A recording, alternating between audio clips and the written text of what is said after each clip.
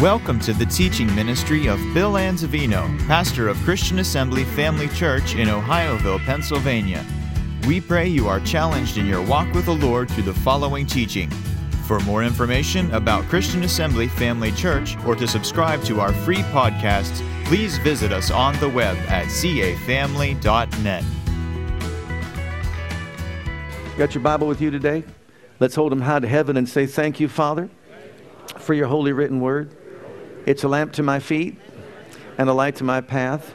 Your words are life to me and health to all of my flesh. I have what your word says I have. I am what your word says I am. I can do what your word says I can do. Holy Spirit, anoint my ears to hear, my heart to receive, my mind to be open to the knowledge of the truth that makes me free. Quicken me according to the word. Change me from glory to glory. And I boldly say, I will never ever be the same again. In Jesus' name, amen. Praise God. In our 5th to the 8th grade class, you may be dismissed to your respective class in Jesus' name. Today I want to talk to you, since it's Palm Sunday, about the 4 P's of Palm Sunday. The 4 P's of Palm Sunday. I want you to look at me with me in Zechariah chapter 9 and verse 9 from the New Living Translation. It says, "Rejoice, O people of Zion, shout in triumph, O people of Jerusalem. Look, your king is coming to you. He is righteous and victorious, yet he is humble, riding on a donkey, riding on a donkey's colt." The stage is set. The curtains have been raised. And now the final week of Jesus' ministry on earth is about to begin. As you know, Jesus set his face like flint to go to Jerusalem because he knew where he was going, and that's to Calvary, to die on that cross.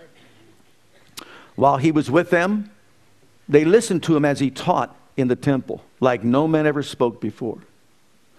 They also saw him do miracles, wonderful miracles, turning water into wine, walking on water. Think about it. They saw him heal the sick. They even saw him raise Lazarus from the dead. They saw him cleanse the temple and remove the money changers, declaring that my Father's house is a house of purity, prayer, power, and perfected praise, not a house of merchandise. They saw all that. But now they see him entering into Jerusalem on a donkey that no man ever rode on before. The disciples put their cloaks on it. And then the people that were there, think about this. Anywhere from 2 to 4 million people are lining the streets of Jerusalem as he enters in riding on this donkey. They are throwing their cloaks on the ground. They've got palm branches in their hands that they are waving. And what they are doing is, this is an act of homage. They are declaring him to be Messiah, King Jesus. That's what they're doing. Now you picture this. 2 to 4 million people shouting, "Hosanna, Hosanna," which by the way means save us now. Hosanna, Hosanna, save us now. You see, they acknowledge that. Zechariah 9:9 was being fulfilled right before their eyes. They were a part of it. But guess what? The priests, the scribes, the religious leaders, they were displeased. They were irritated. They were beside themselves because of all this praise and worship being directed to the Lord Jesus. And what did they say? "Tell your disciples to stop it. Silence them." What did Jesus say? "If these should hold their peace, the stones will cry out." No longer was he holding back. He was letting them know, I am who I said I am. I am the King of Israel. I am the Messiah who was to come. He wasn't holding back any longer. If you were there, you would think they were deeply committed to Jesus. You would think they deeply and dearly loved Jesus. But close examination reveals to us their commitment was shallow. And their love was shallow. Because just give it a few more days and Hosanna turned into crucify him. What a change. What a change. The 4 P's of Palm Sunday. The first one being parallels. The parallels.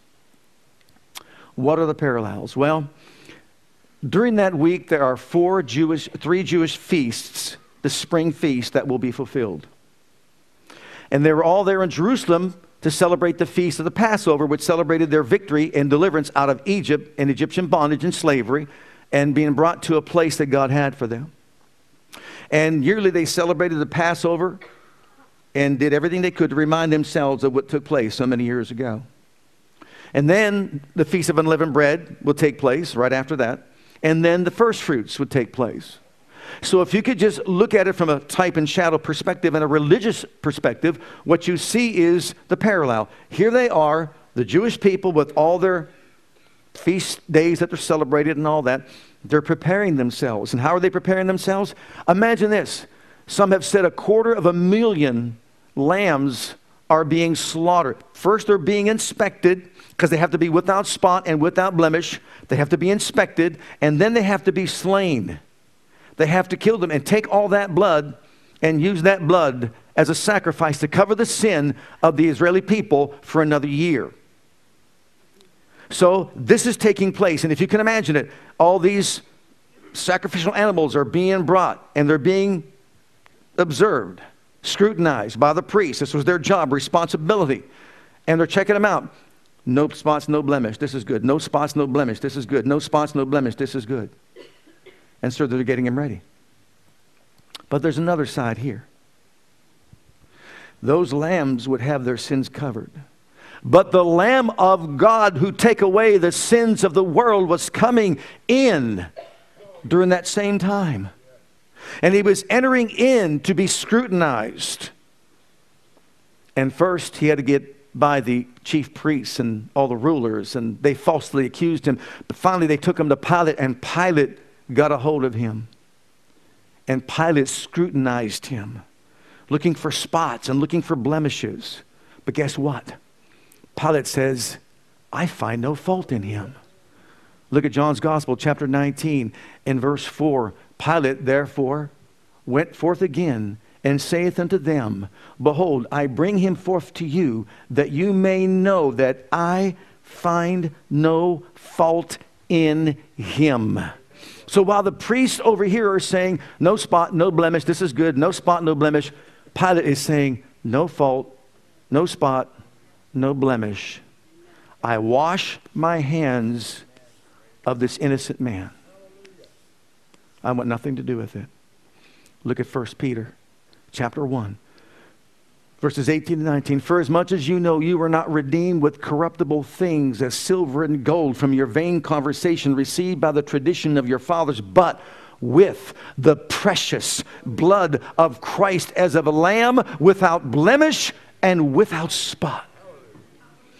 Can you see religion is here and reality is here? Jesus came to fulfill every one of those 3 feasts.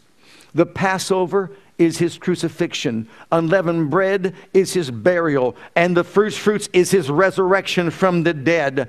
But they were so focused on the religious rites and all the ceremonies, and they were only looking at it through religious eyes, and all they could see was what they had to continue to do year after year after year after year. They never had the vision to be able to see that here was the Messiah who had come to put a stop to all that because he would fulfill it.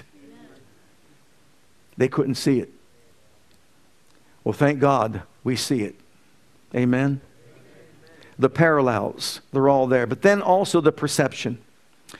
The perceptions. First of all, the perceptions of the Jews and how they viewed it. In chapter 12 of John's Gospel in verse 9, notice.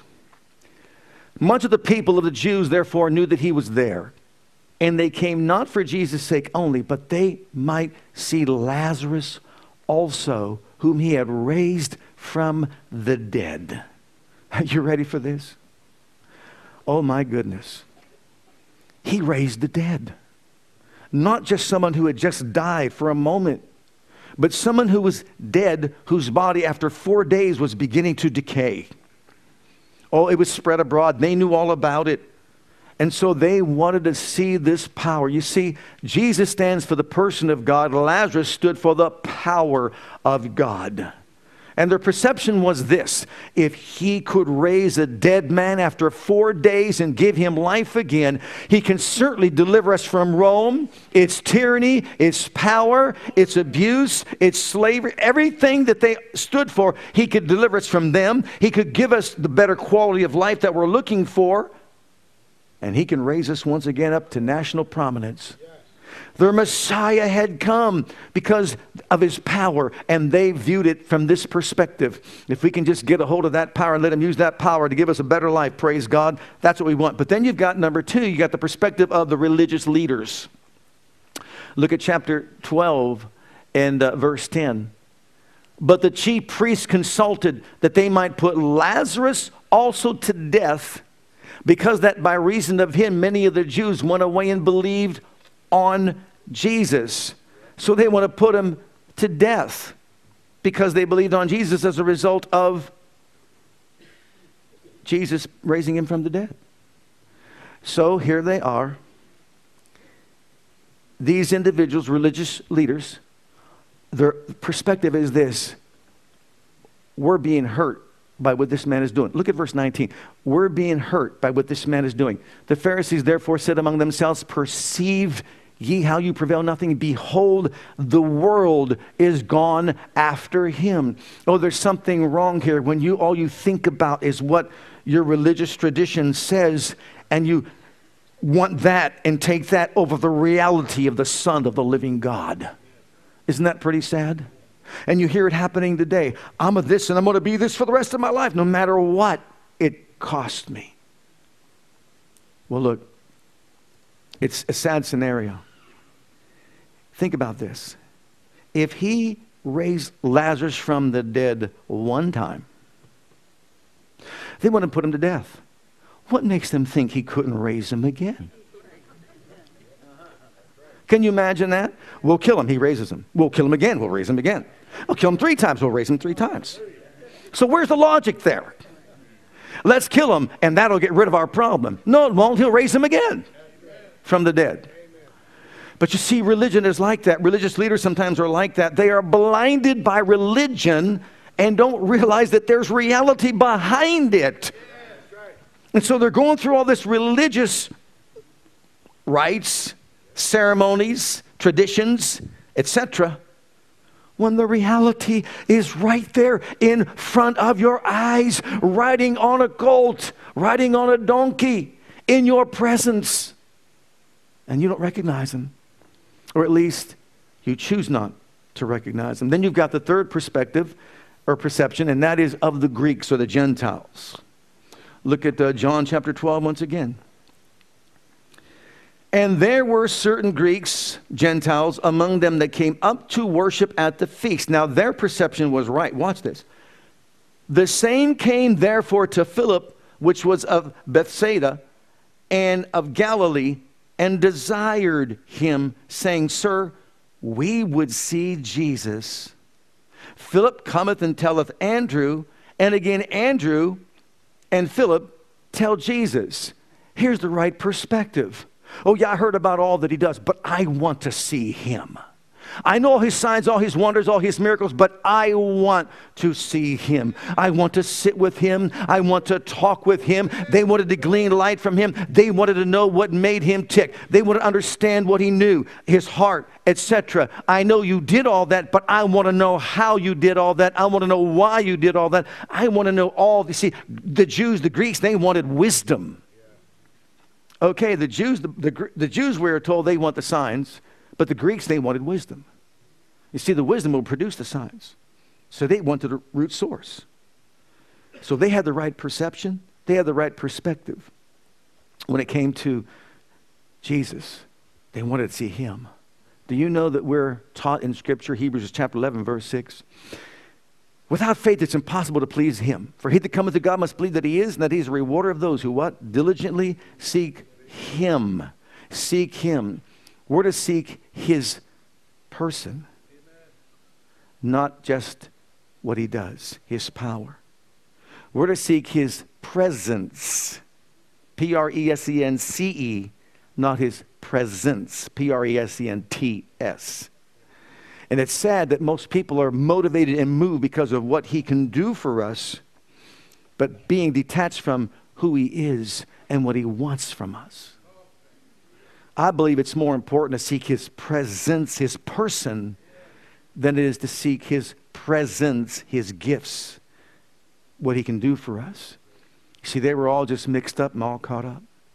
And so when it comes to the next step, the next P is praise. The praise. The parallels, the perceptions, and the praise. Look at John chapter 12 and verse 12 and 13.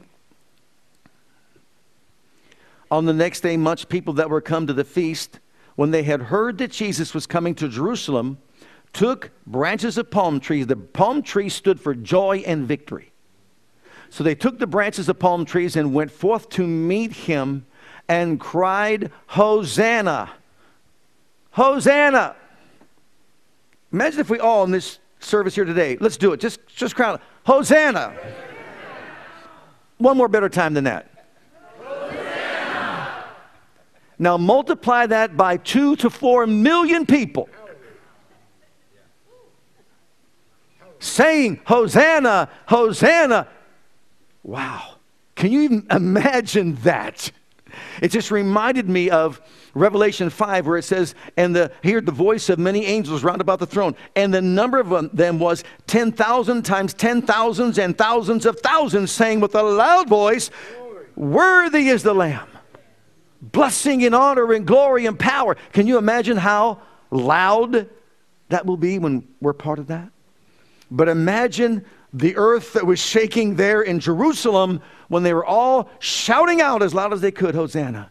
Save us now, save us now, save us now. The praises that took place. The Jews had a saying, if a man take a palm tree in his hands, that means he is victorious. If a man take a palm tree or palm tree branch in his hand, that means he is victorious. And so what they were saying is, he's the victorious one. They were basically crowning him king, Messiah, Jesus. They believed it. They saw enough evidence. The walking on water, turning water into wine, and all the other miracles that he did, stopping a raging storm and sea at the sound of his voice, peace be still. And then how can it culminate better than anything than this? Lazarus, after 4 days, is raised from the dead. Wow. And they are shouting their praises. But then you got also the perspective of of Jesus himself. And remember, this is important. Jesus many times said, after he healed someone, now don't go tell anybody what I've done. Just be quiet about it. Didn't want them to publicize it and make it known. But now, Jesus says, go ahead. Shout it from the mountaintops. Let everyone know, I am who I said I am.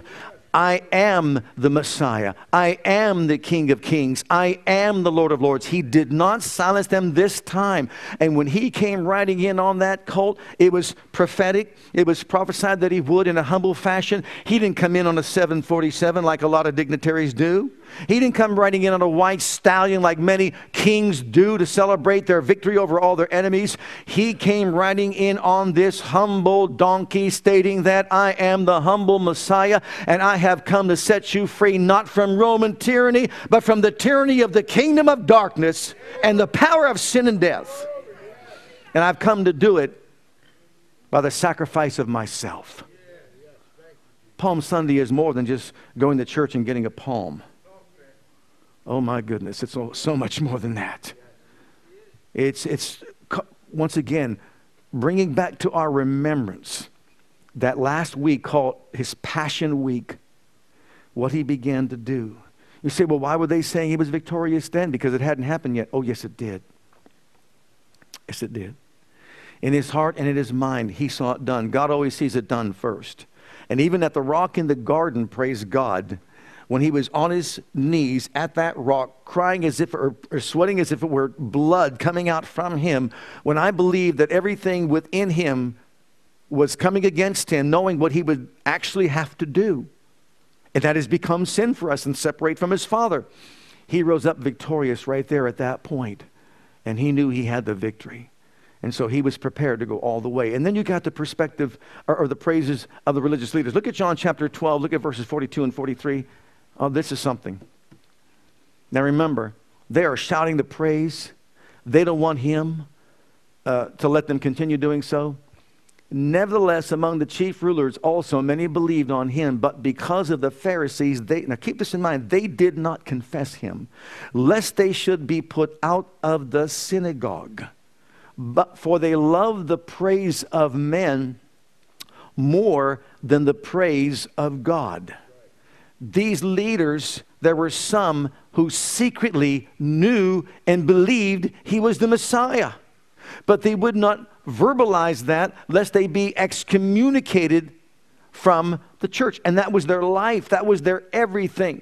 And I can understand it might have been very difficult at that time for make this adjustment, make this change, because what we're actually saying is this: Judaism is about to be fulfilled in a person, Christ, and Christianity is to take over. But they couldn't relate to that. They couldn't understand that. They couldn't see that. For all these years, that's all they did was the Passover, the unleavened bread, the other feast, the first fruits, the resurrection. Then on Pentecost, the day of Pentecost, when it came, they didn't see it. Those are the first 4 spring feasts that they celebrated. And really, there are 7 feasts that they celebrated every year, and those 7 feasts remind us of the redemptive program of God. The first that we just said, and then the Feast of Pentecost. But then there is a time in between, which is called the harvest time after Pentecost. And during that time, we're to get people born again and washed in the blood. We're living in the harvest time right now. And then the fall feasts are going to come. The Feast of Trumpets is the next one. And when that trumpet sounds, we're raptured out of here, praise God. And then the atonement right after that. And when that comes, that's when the Jewish people will see that the blood of Jesus on that day of atonement was really shed for them as well. And then the Feast of Tabernacles, and what's that? When he comes back and reigns on earth and tabernacles with man on earth, literally. Those are the 7 feasts. They reveal to us the redemptive program that God has for man. So really, even though they might be doing this all right now, but they can't even have the things that they did because they have a temple. They can't do it. They don't have a red heifer. They can't do it. For these 2,000 years, we're living in the reality of it. And they're trying to, once again, to have it reestablished in their society once again. But you know what, beloved? We've got the real thing. We've got the real thing. Coke is not the real thing. We've got the real thing. Can you say amen?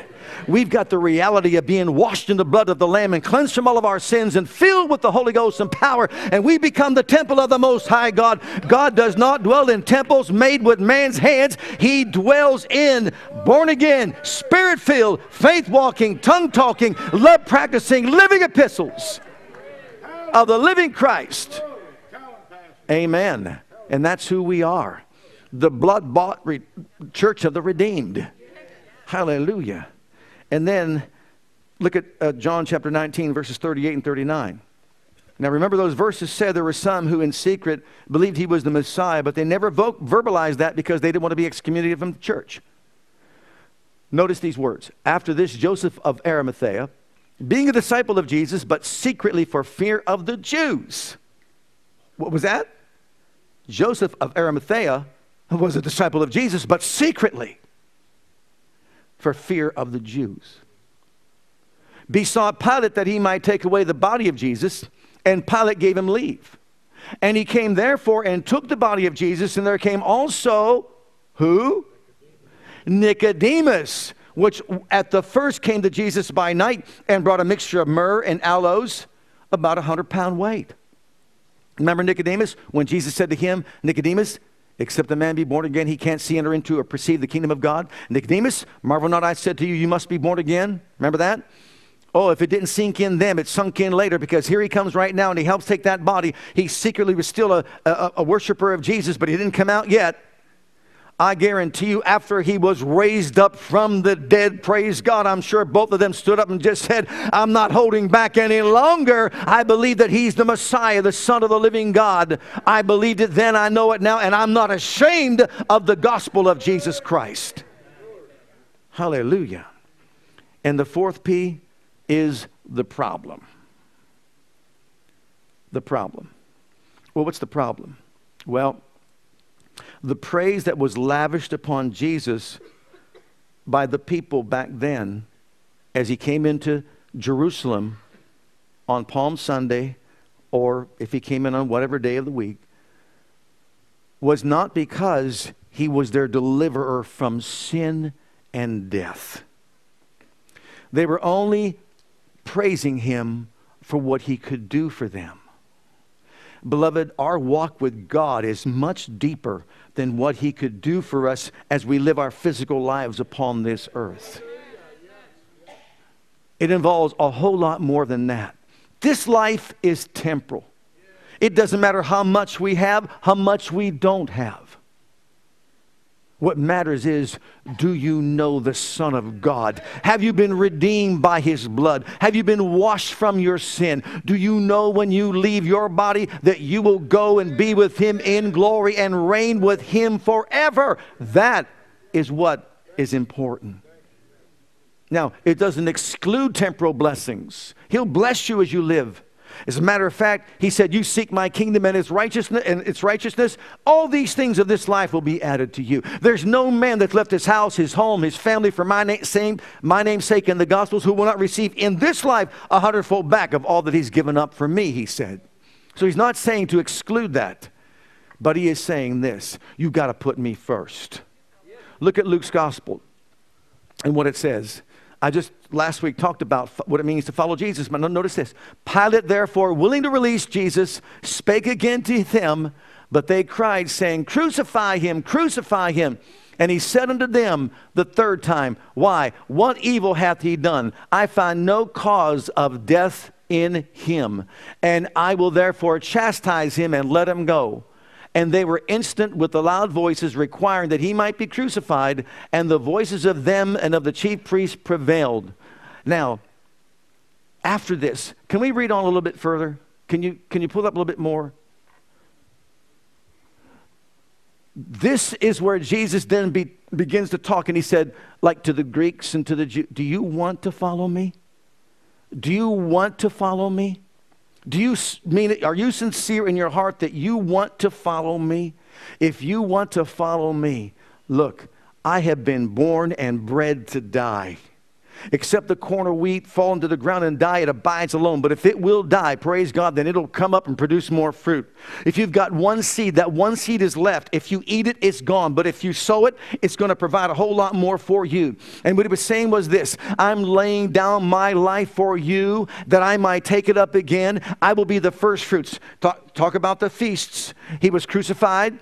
He was then unleavened bread, which is his death, and buried. But then he rose on the third day, the first fruits. He is the first fruits among many brethren. You and I have been born out of death because we've accepted him as our Savior and Lord.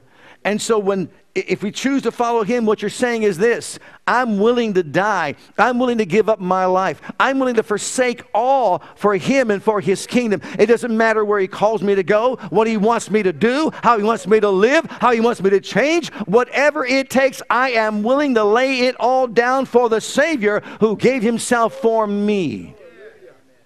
Hallelujah. That's what it means to follow me. To the Gentiles that wanted wisdom, you want it? He says, then deny yourself, take up your cross and follow me. And that's what he's calling all of us to do. That's okay. Let's move on. We'll close it with this. Your conclusion. What is the true message of Palm Sunday? Let's just throw them up there for everybody to see. Number one, our love for God must run deeper than personal gratification. Our love for God must run deeper. Every time I teach this message, I think about the Bee Gees. How deep is your love? I don't know why. It just pops into my... I'm revealing my era. I know that. I thought they were a good group. How many thought the Bee Gees are pretty good? You got class out there. All right. how deep is your love? I really want to know. And doesn't Jesus really want to know how deep is our love? How deep is our love? It has more to do than just personal gratification. As long as things are going well, everything is okay. Oh, I love you, love you, love you. But I got a challenge over here now. Where you at, Lord? What's going on? I don't know.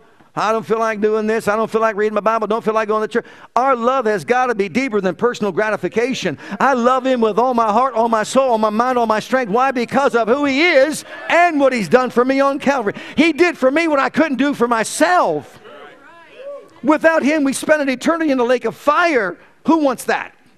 Any takers? Raise your hand. I didn't think so this morning. Secondly, it also teaches us that we can praise him with our lips, but our hearts can be so far from him. Oh, we love you, Jesus. We love you, Jesus. We love you, Jesus. Crucify him. Whoa. In 3 days, you change from Hosanna to crucify? Something's wrong on the inside. Can you see that? Next, we can't have Jesus on our own terms. We can't have him on our own terms. This is what I want. No, he says, follow me. Why call ye me Lord, Lord, and do not those things which I say? People today, and this is for our young people, you're being exposed to all kinds of immoralities that are out there existing, and under the guise of, it's okay, it's Christian. Don't believe it. Get out your Bible. You open it up. You look at God's views and God's perspective on what marriage is all about, what morality is all about. You read it for yourself and don't let somebody twist anything about it. It's black and white. It's clear cut.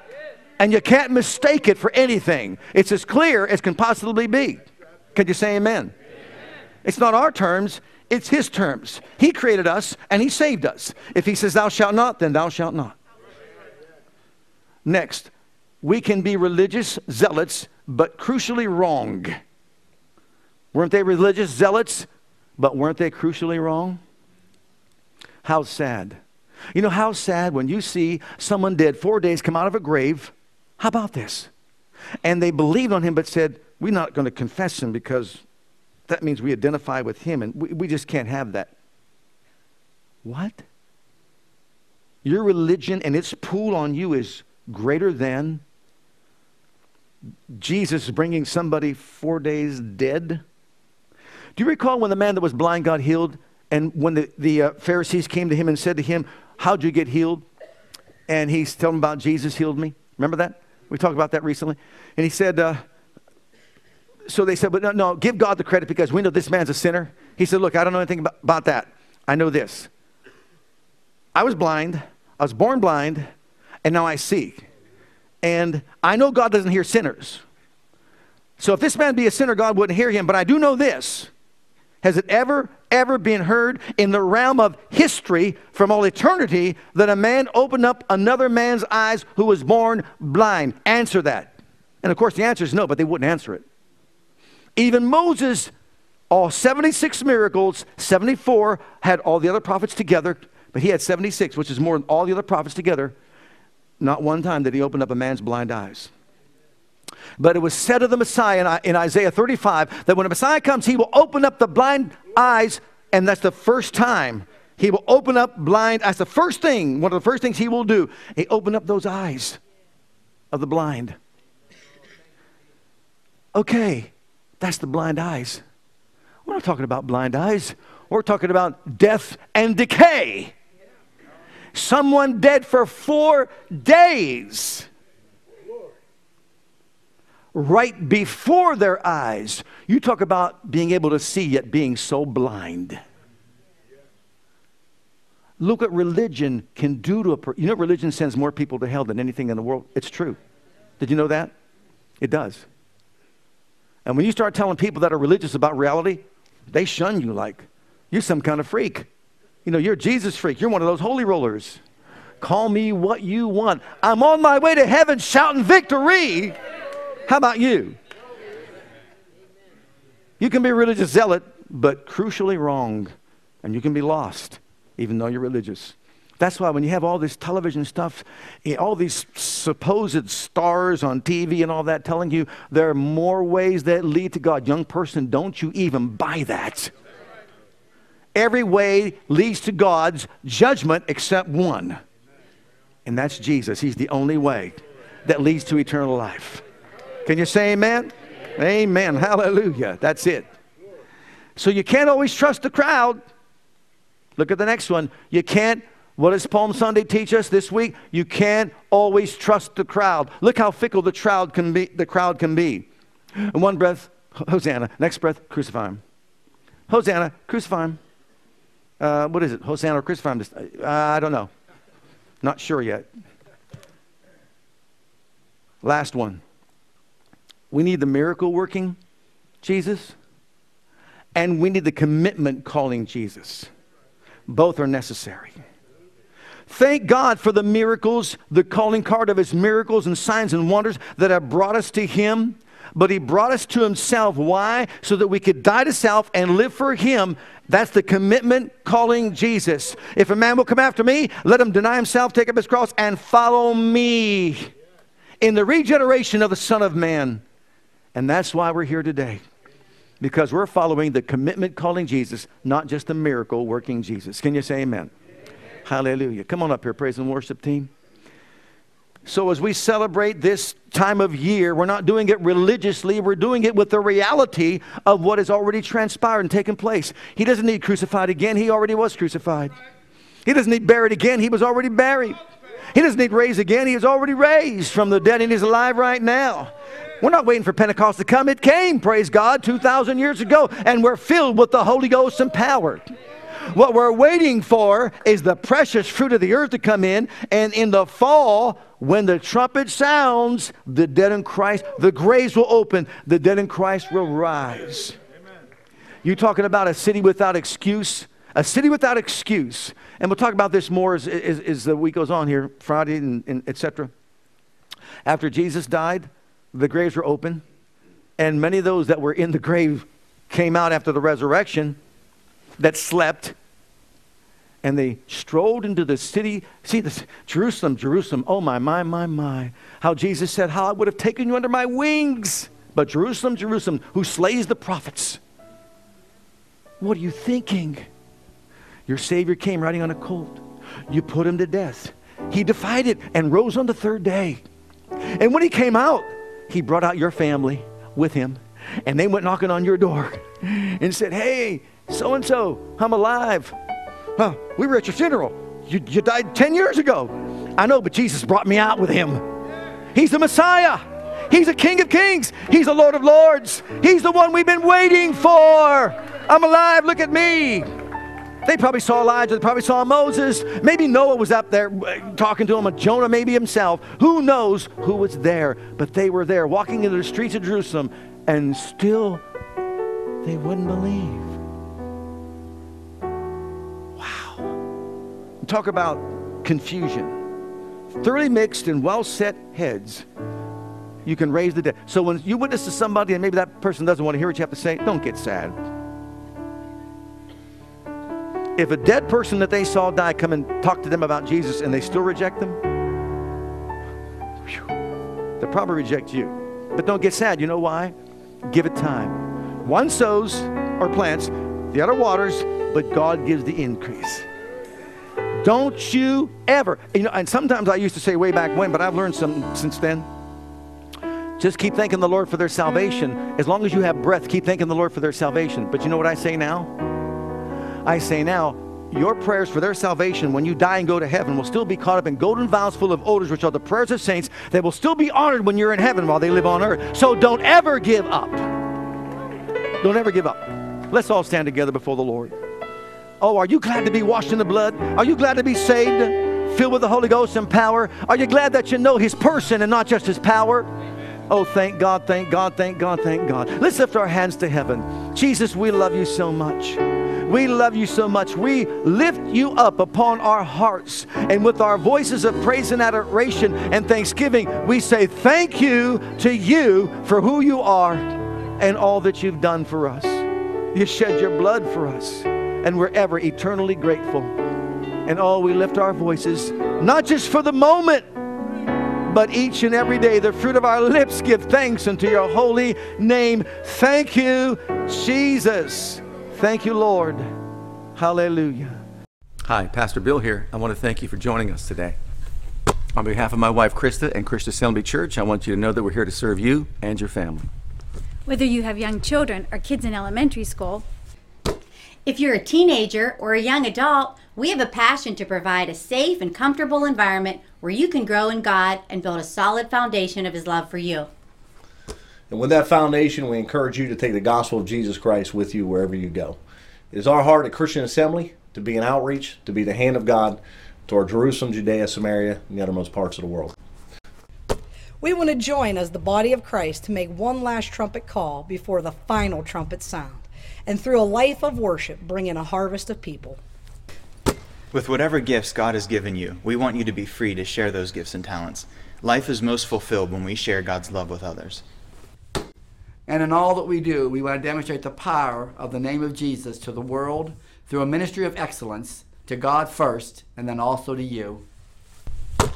So whatever the situation, wherever you are, whatever you're going through, I want you to know that we love you, and God loves you, and has a wonderful plan for your life. And that plan begins by making Jesus the Lord and the Savior of your life. And if you've never made that decision yet, I'd like to invite you to pray a simple prayer with me. And if you will, Jesus will become your Savior and your Lord. Just repeat after me this prayer. Heavenly Father, I come to you just as I am. And I believe with all my heart that Jesus died for my sins and was raised from the dead for me. I open the door of my heart. I call upon the name of the Lord. Lord Jesus, come into my heart. I now accept you and receive you as my personal Savior and Lord. Heavenly Father, I have called on the name of Jesus. I'm now your child.